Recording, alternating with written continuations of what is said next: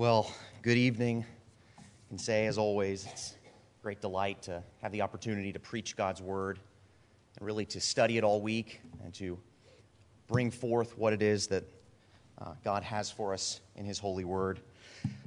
We are going through the book of Galatians right now. Pastor Greco started us off last week going through the first 9 verses of chapter 1. I'll be picking up where he left off in verse 10 and finishing off through the chapter. I'll read it, and then I will pray for the Lord to bless us. Paul says this, starting in verse 10. For am I now seeking the approval of man or of God? Or am I trying to please man? If I were still trying to please man, I would not be a servant of Christ. For I would have you know, brothers, that the gospel that was preached by me is not man's gospel. For I did not receive it from any man, nor was I taught it, but I received it through a revelation of Jesus Christ. For you have heard of my former life in Judaism, how I persecuted the church of God violently and tried to destroy it. And I was advancing in Judaism beyond many of my own age among my people. So extremely zealous was I for the traditions of my fathers. But when he who had set me apart before I was born and who called me by his grace was pleased to reveal his Son to me in order that I might preach him among the Gentiles, I did not immediately consult with anyone, nor did I go up to Jerusalem to those who were apostles before me, but I went away into Arabia and returned again to Damascus. Then, after 3 years, I went up to Jerusalem to visit Cephas and remained with him 15 days. But I saw none of the other apostles except James, the Lord's brother. In what I am writing to you before God, I do not lie. Then I went into the regions of Syria and Cilicia, and I was still unknown in person to the churches of Judea that are in Christ. They only were hearing it said, he who used to persecute us is now preaching the faith he once tried to destroy. And they glorified God because of me. Let's pray. Heavenly Father, please bless us tonight. Give us something that we can be truly grateful for. The Lord Jesus Christ, risen and in glory, who is our only hope of salvation. Lord, may we worship him. May we delight in him. May we give you all the glory. We pray in Christ's name. Amen. There's one principle that I think most of us are familiar with. It's somewhat of a sad principle, and it goes something like this. It is much easier to discredit someone than it is to thoughtfully engage with that person's ideas. That is to say, it's a lot easier to mock, to ridicule, to criticize someone personally and attack them rather than to debate with them or to engage with what they're actually saying. And we see this all over the place. I can give you 2 quick illustrations. If you ever see the way little children interact with one another, you'll see that principle. And if you turn on the news, you'll see the same principle applied in the world of politics. But it's not just a problem that we deal with in these areas of our lives.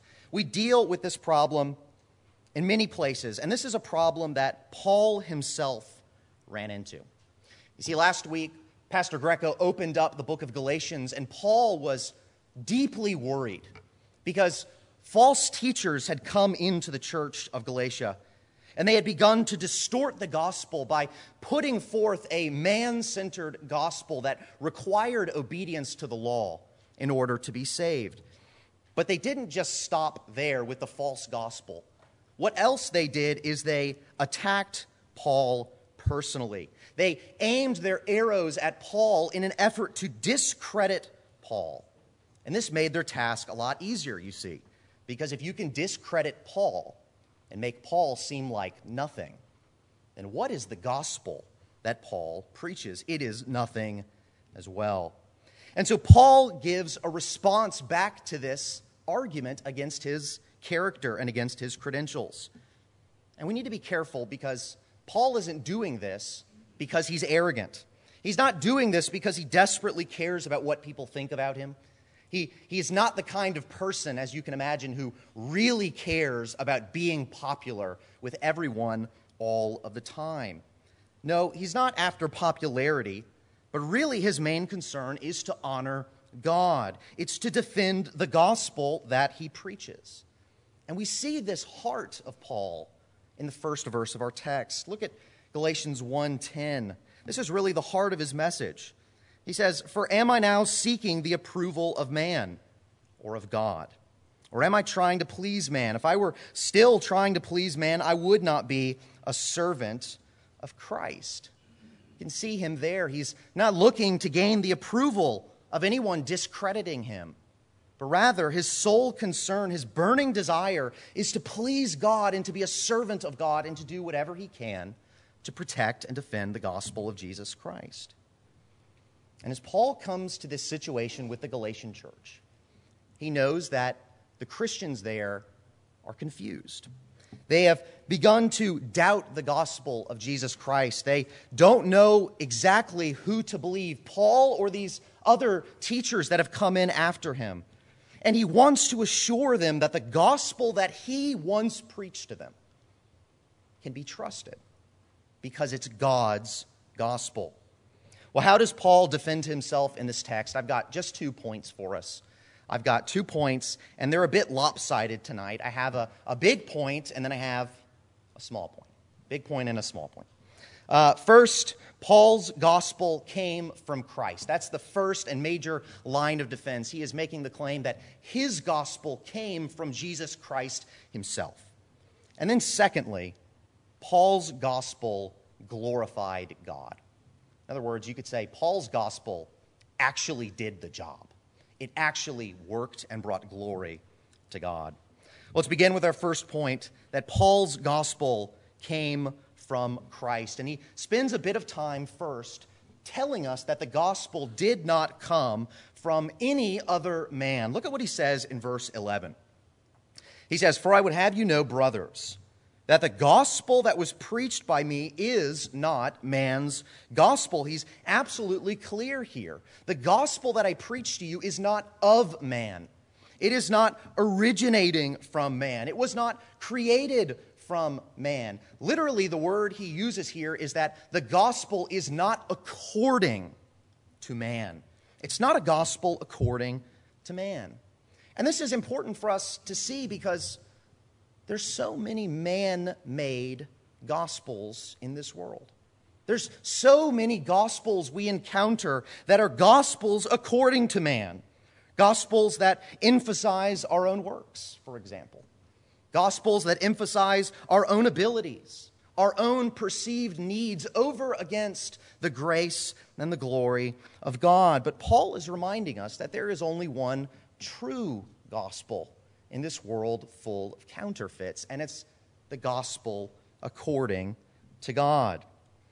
Well, then he says in verse 12, "For I did not receive it from any man, nor was I taught it, but I received it through a revelation of Jesus Christ." So here Paul is trying to answer this question, how do you know that the gospel I preached is actually the one true gospel according to God? And he gives this answer that it was given to him by none other than Jesus Christ himself. He says it first negatively. He says the gospel was not received from man.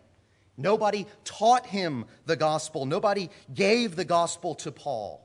I think we need to pause here and just ask, what is Paul actually saying here? Is Paul trying to tell us that there was no person that taught him the content of the gospel? Is that what he's saying here?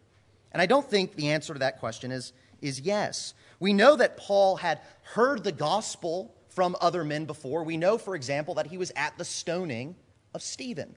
Recall Stephen being stoned in Acts chapter 7. He preached the gospel, and Paul was there to hear it.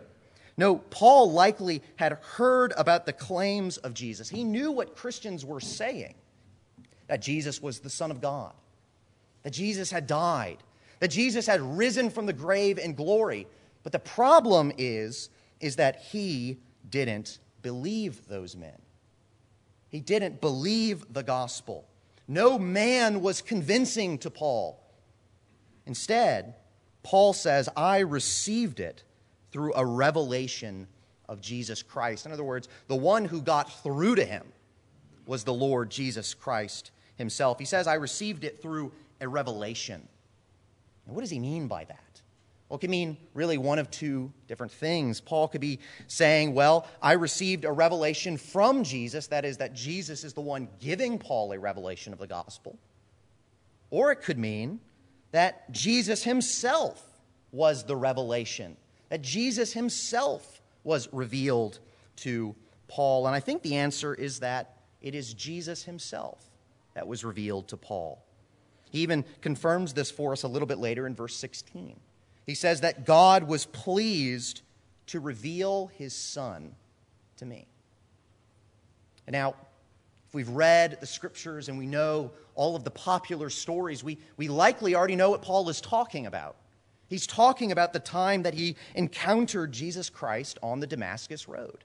He's remembering that great moment of his life where the risen Jesus Christ appeared to Paul in glory and, frankly, scared him, knocked him off of his horse, where Jesus himself confronted Paul, at that time called Saul, saying, Saul, Saul, why do you persecute me?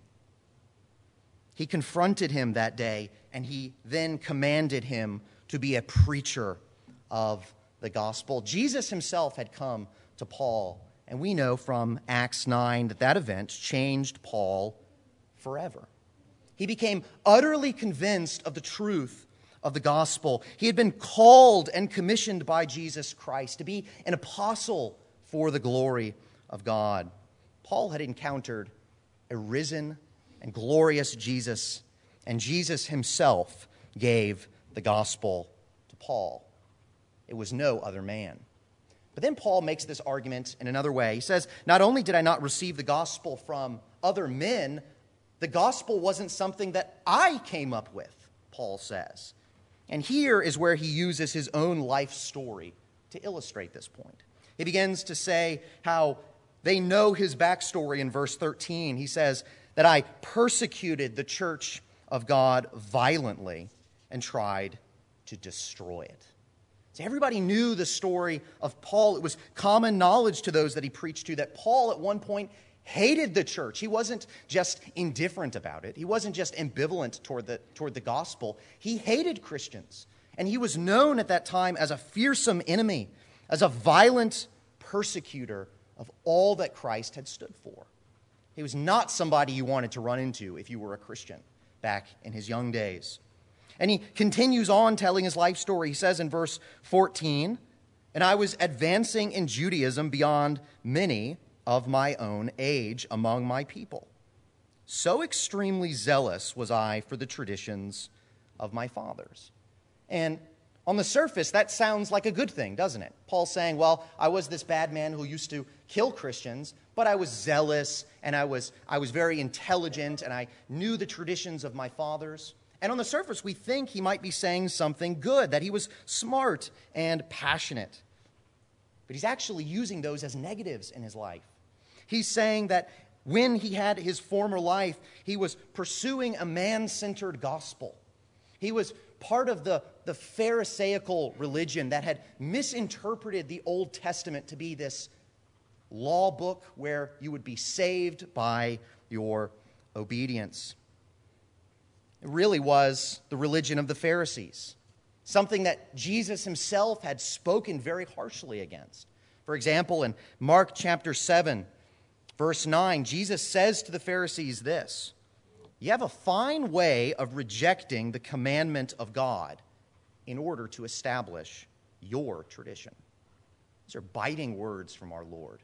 And Paul is saying that I was very intelligent and very zealous for that gospel, for that man-made gospel. In other words, Paul was smart, but he pursued a false gospel. He was zealous, but he wasn't zealous for the truth. And I do think there's something we can learn from the life of the Apostle Paul here. It's a reminder to us that intelligence and passion and hard work are important things, but only if they're directed by true faith.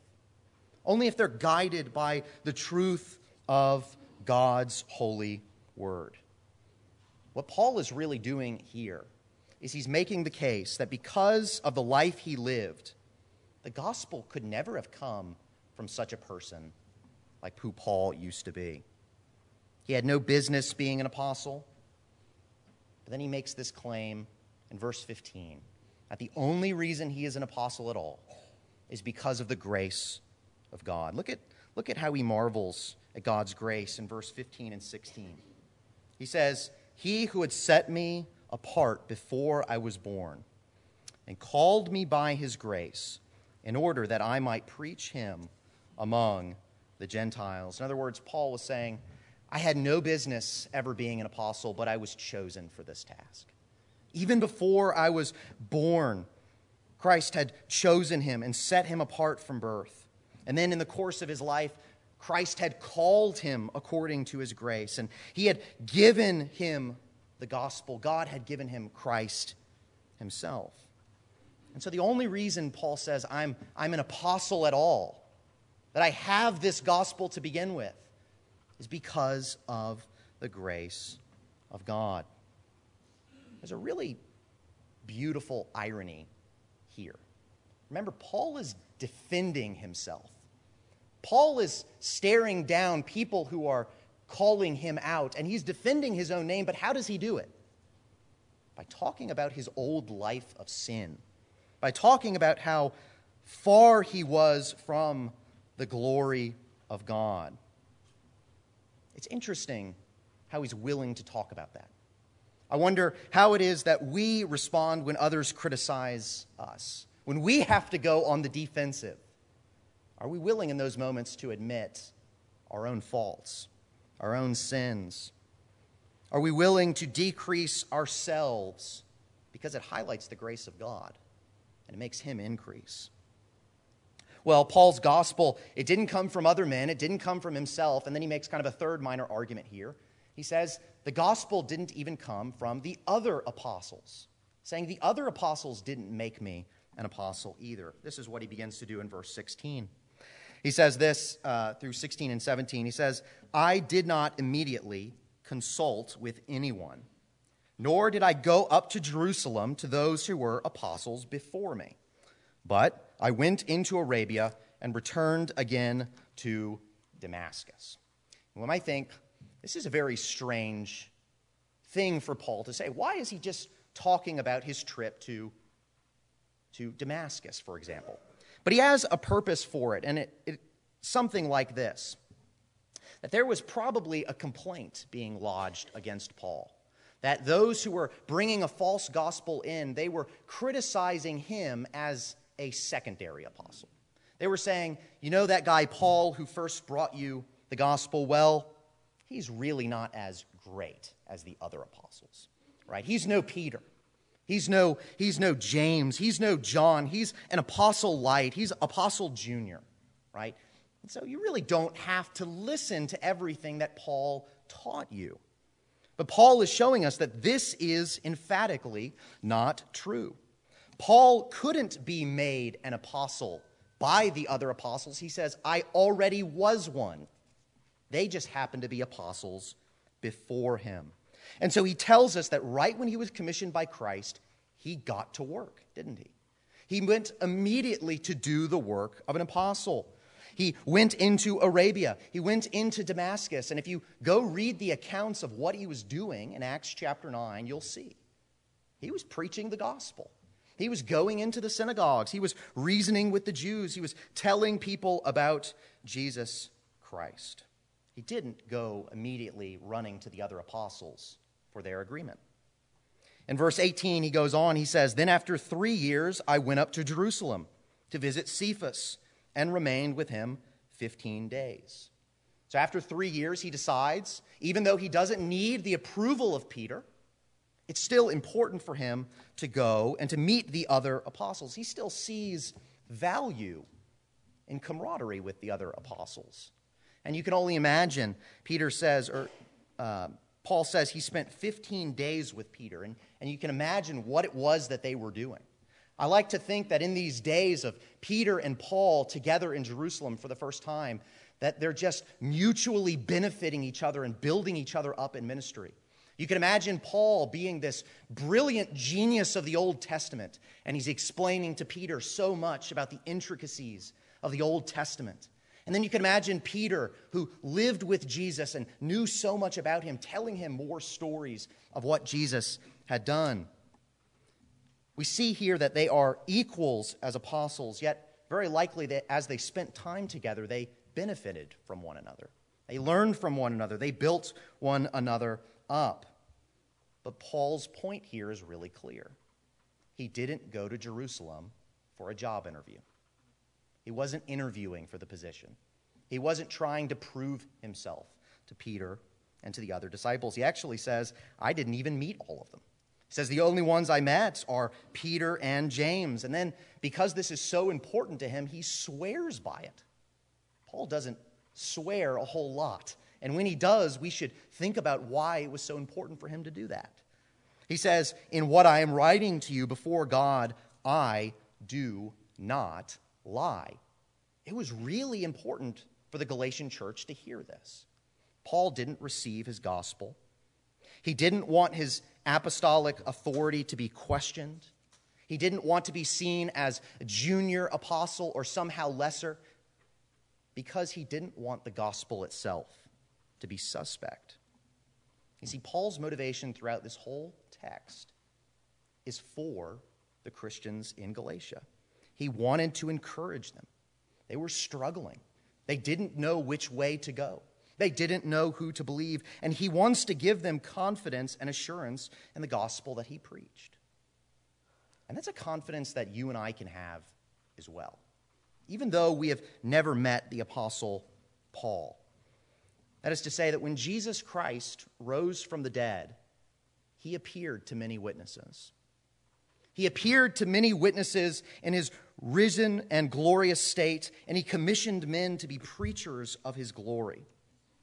Then he filled them with his Holy Spirit and sent them out to speak truth and to make disciples. And their testimony is recorded for you in God's word today. You can read it for yourself. You can trust that you have God's gospel. It came from Jesus himself. Well, I told you at the beginning of my sermon that was my big point. I have a tiny point now. And it's the second thing, that Paul's gospel glorifies God. Look at what he says in verses 21 through 24. He says, Then I went into the regions of Syria and Cilicia, and I was still unknown in person to the churches of Judea that are in Christ. They were only hearing it said, He who used to persecute us is now preaching the faith he once tried to destroy. And they glorified God because of me. Paul's reminding us that the gospel he preached actually works because it's God's gospel. It's not a fake gospel that he preached. It actually resulted in tremendous and incredible things. It brought faith to those that heard it.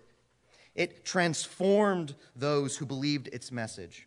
The gospel saved people from their sins. It brought them into the very family of God, and it made them see how incredible God was, perhaps for the very first time in their lives. Don't miss this point that Paul is making. False gospels don't bring any glory to God whatsoever. Why should they? Man is at the center.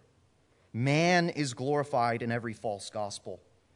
Later, Paul will even expose the false teachers in this very way. A little bit later in Galatians chapter 4, he's going to say this about these false teachers. He says, Have I then become your enemy by telling you the truth? They, false teachers, make much of you, but for no good purpose. They want to shut you out that you may make much of them. Their motivation was to be made much of, Paul said. Their own motivation was to be at the center and to have self-glory. And Paul is reminding us that actually proves their gospel is false. That proves that their gospel is worthless. Because the true gospel glorifies Christ alone. It puts his grace at the very center of the story, and it magnifies the name of Jesus Christ only. The people of Judea saw this. They saw Paul preaching the gospel, and they're seeing this man, and they're stunned. They say, this is the guy who used to try to kill us. And now God has changed him. He's subdued him, and he even preaches through him. And who do they glorify? Paul? No. They glorify God. One helpful thing to do whenever you're reading the Pauline letters is always go back to Acts and see how the story of Acts partners up with what Paul is saying, because you get a different side of the story. Both true, but a different side. And this is one example of that. We have in Acts the same story of Paul preaching in Judea and the result of it. This is from Acts chapter 9, verse 31. Luke writes this: "So the church throughout all Judea and Galilee and Samaria had peace and was being built up and walking in the fear of the Lord and in the comfort of the Holy Spirit, it multiplied." God's gospel works. It brought peace. It brought growth. It brought fear of the Lord. It brought comfort from the Holy Spirit. Are these the things that you desire to see for yourself? Are these the things you want to see happen in you and around you? Do you want to see individuals saved from their sins?